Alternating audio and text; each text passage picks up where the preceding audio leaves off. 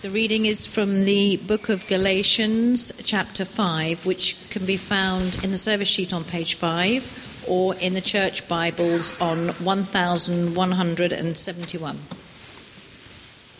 It is for freedom that Christ has set us free.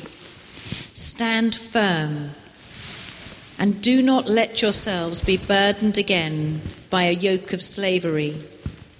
You, my brothers and sisters, were called to be free, but do not use your freedom to indulge the flesh. Rather, serve one another humbly in love. For the entire law is fulfilled in keeping this one command: love your neighbour as yourself. If you bite and devour each other, watch out, or you will be destroyed by each other. So I say, live by the Spirit, and you will not gratify the desires of the flesh. For the flesh desires what is contrary to the Spirit, and the Spirit what is contrary to the flesh. They are in conflict with each other, so that you are not to do whatever you want. But if you are led by the Spirit, you are not under the law. The acts of the flesh are obvious: sexual immorality, impurity and debauchery, idolatry and witchcraft, hatred, discord, jealousy, fits of rage, selfish ambition, dissensions, factions and envy, drunkenness, orgies and the like. I warn you, as I did before, that those who live like this will not inherit the kingdom of God. But the fruit of the Spirit is love, joy, peace, forbearance, kindness, goodness, faithfulness, gentleness, and self-control. Against such things there is no law. Those who belong to Christ Jesus have crucified the flesh with its passions and desires. Since we live by the Spirit, let us keep in step with the Spirit. Let us not become conceited, provoking and envying each other. This is the word of the Lord. Thanks be to God.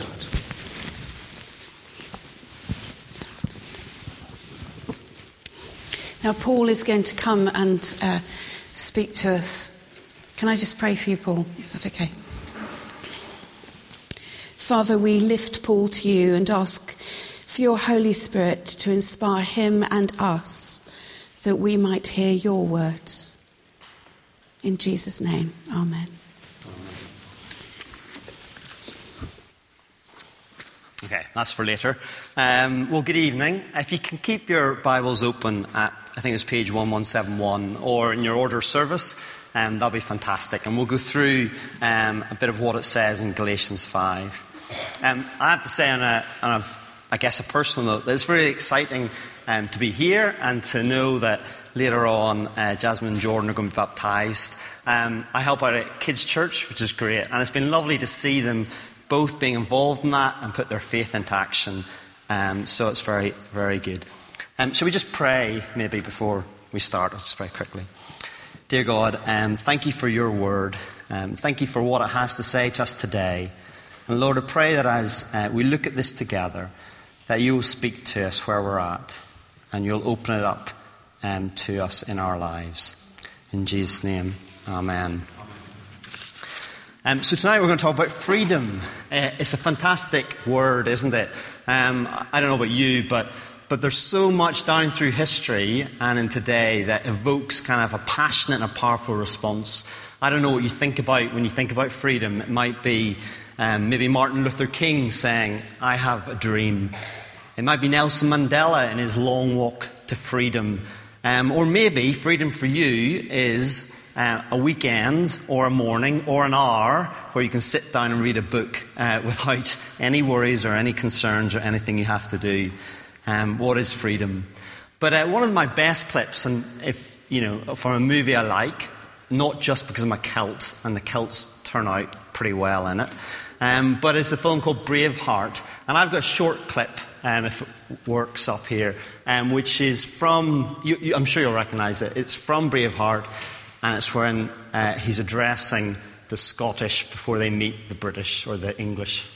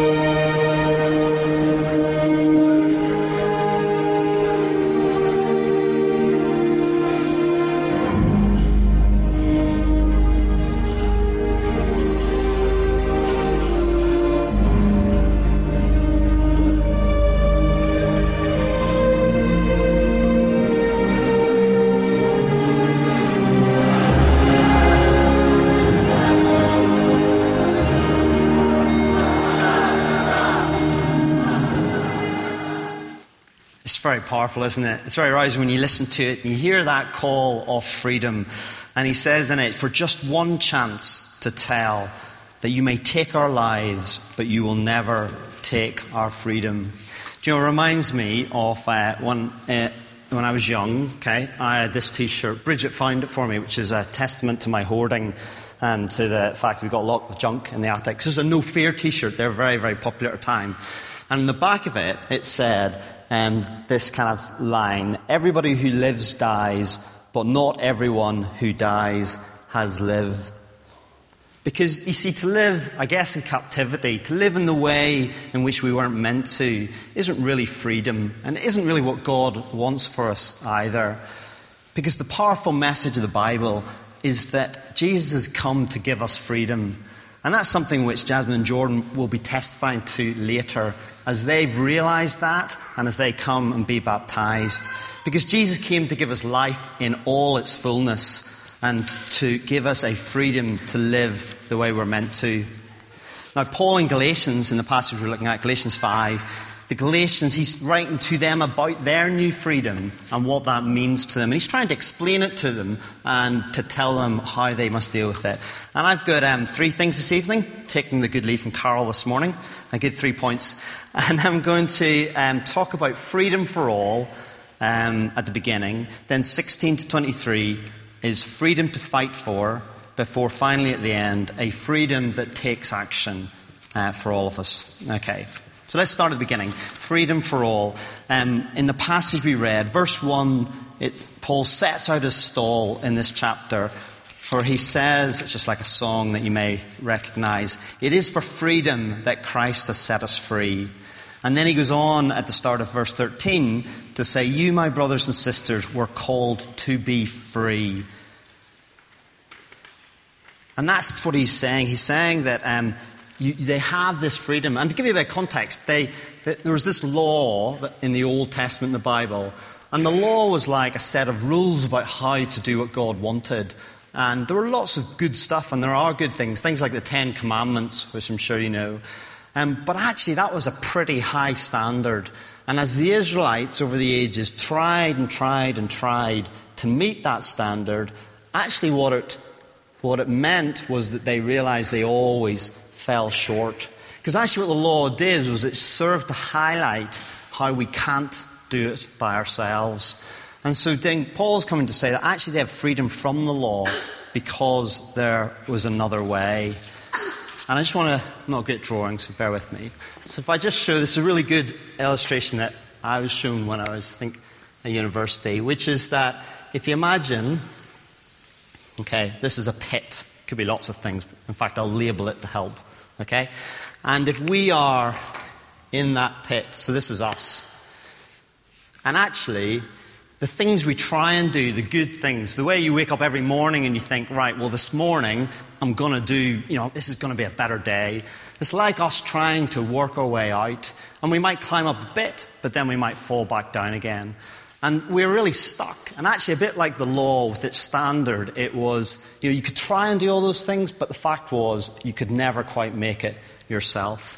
And the good news about the gospel, and apologies for my poor drawing, okay, looks precarious, but the fact is that Jesus reaches a hand down and says to us that I'll help you out. I'll help you out of the pit that you can't get out of yourself. And for me, the amazing thing, or the thing I like, which rings true about Christianity, is that lots of other religions are about what you need to do, about submission or about how you work or about how you make it up your levels. But Christianity is quite radical because it starts by saying we're stuck in a pit and there's nothing we can do about it ourselves. And that's what Jesus offers, and he offers it to everybody. He says that, you have this offer to be free, to realize you can't do it yourself, to put your trust in Jesus, and then if you hold his hand, he will take you out and you can live the way you're meant to. So that's the first thing we know about freedom. Freedom is freedom for everybody. It's a gift that we can take. Okay, secondly, freedom to fight for. So the movie clip, what I really like about it is it's freedom, but it's freedom that the Scottish had to fight for just one day.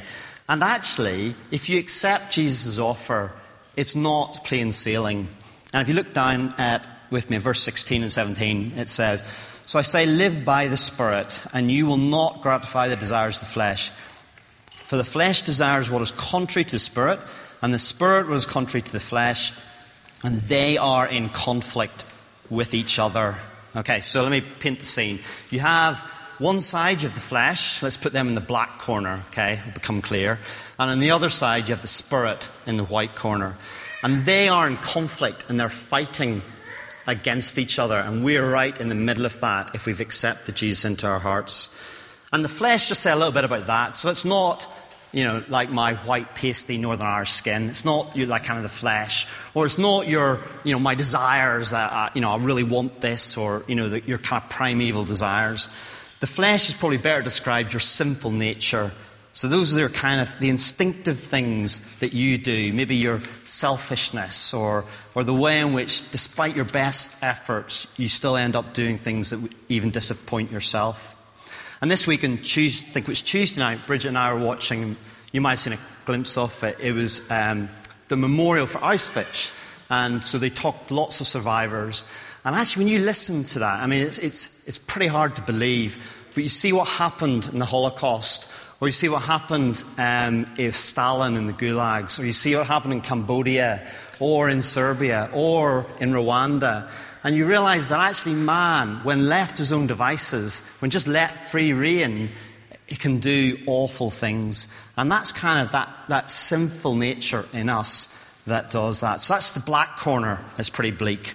But in the white corner, we read about the Spirit living in us. And again, this isn't my breath, or isn't the Spirit that makes me play hard when I play rugby, their kind of fighting spirit. This is the Holy Spirit of God that when you believe comes into your life and is there helping you.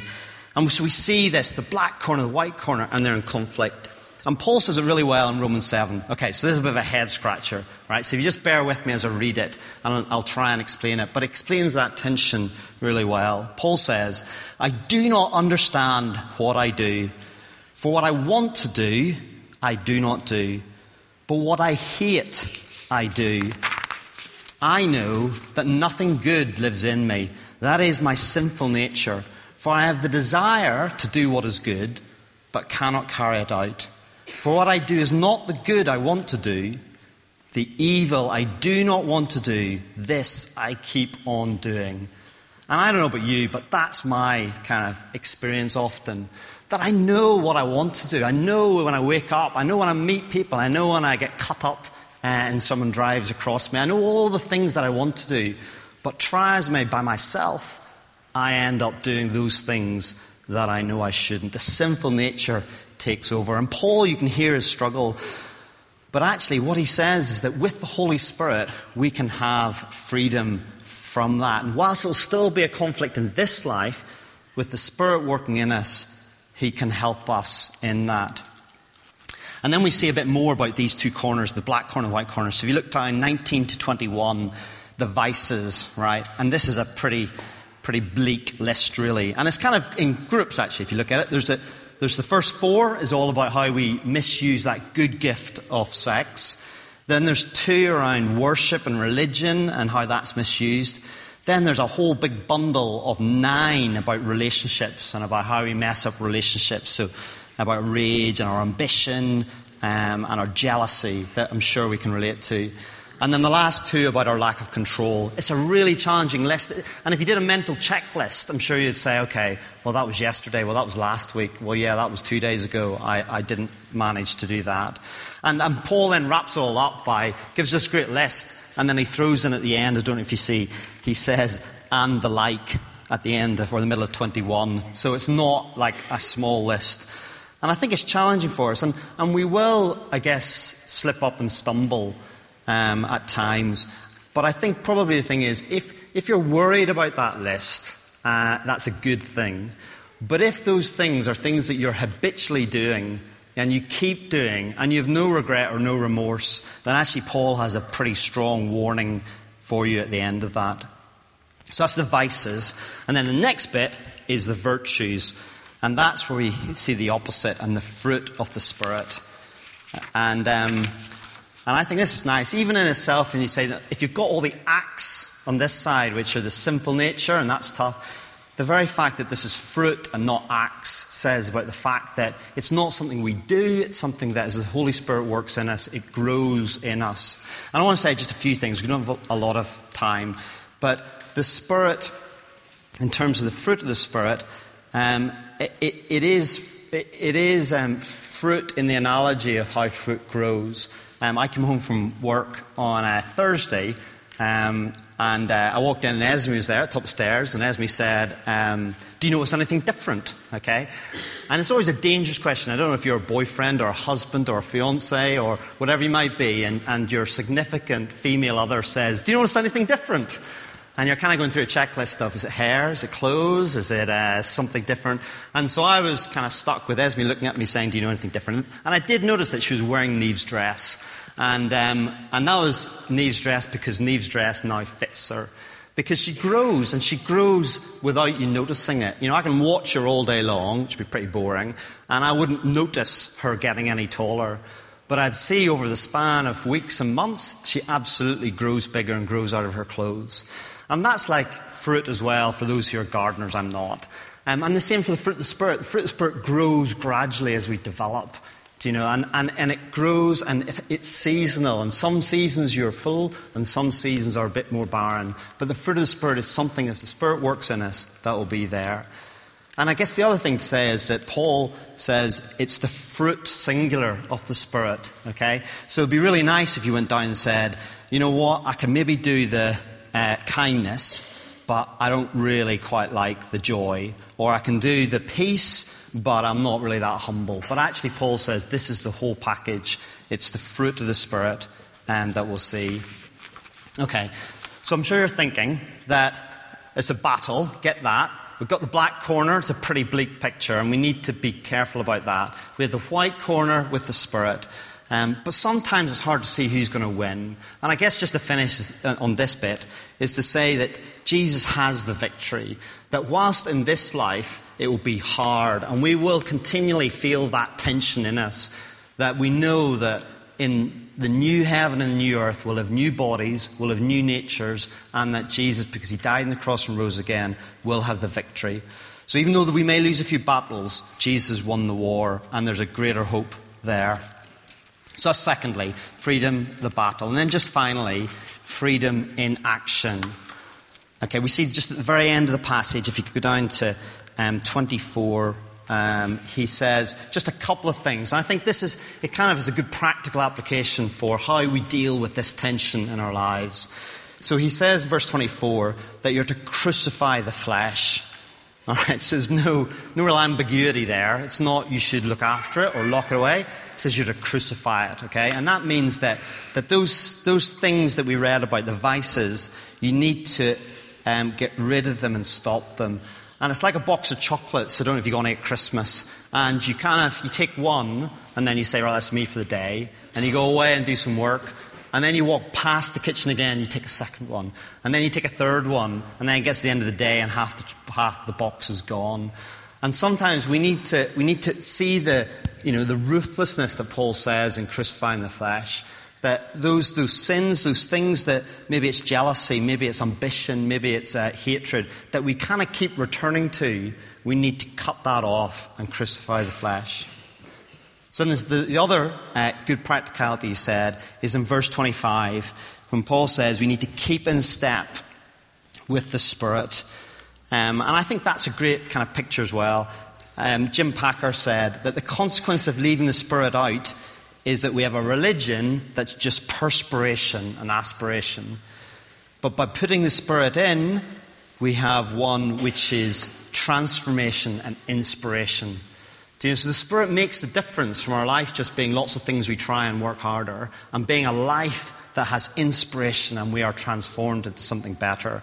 But we need to keep in step with the Spirit. When I was young, it used to be... I don't know loads about music, but they used to say when you clap along to a chorus that you should clap in the first and the third beat so that it sounds right, okay? And that's kind of the idea of rhythm. And you're kind of going with the Spirit. And the point is, it's not as if you're kind of going and then there's nothing. You have that sense of rhythm, that you're talking to the Holy Spirit, that you're working with Him, and that as you come across things in your life, and as you see situations and all those different things, that the Holy Spirit is there working with us. So we want to crucify, get rid of the flesh, and we want to live by the Spirit and live in rhythm of Him. Great. So just to wrap up then, we have this great cry of freedom. Okay, a freedom that is for everybody. It's a way, because we can't do it ourselves, that we can be free and live the way that we're meant to. But we know that there's a battle to be fought. We'll always have this tension, okay, and that's a reality. But the good news is that the war is won and that it doesn't last forever. And then finally, that we need to act, okay? So we need to crucify the flesh. Don't keep returning to it. And we want to walk in rhythm with the Spirit. Let's pray. Dear God, thank you that we have this freedom. And thank you that we were made to live in relationship with you. And we're made to be free and to be the people you want us to be. But it's tough. And we do see that tension every day. And so, Lord, I do pray you would help us to walk in the Spirit, to walk with you every day of every week, of every month, of every year. In Jesus' name, amen.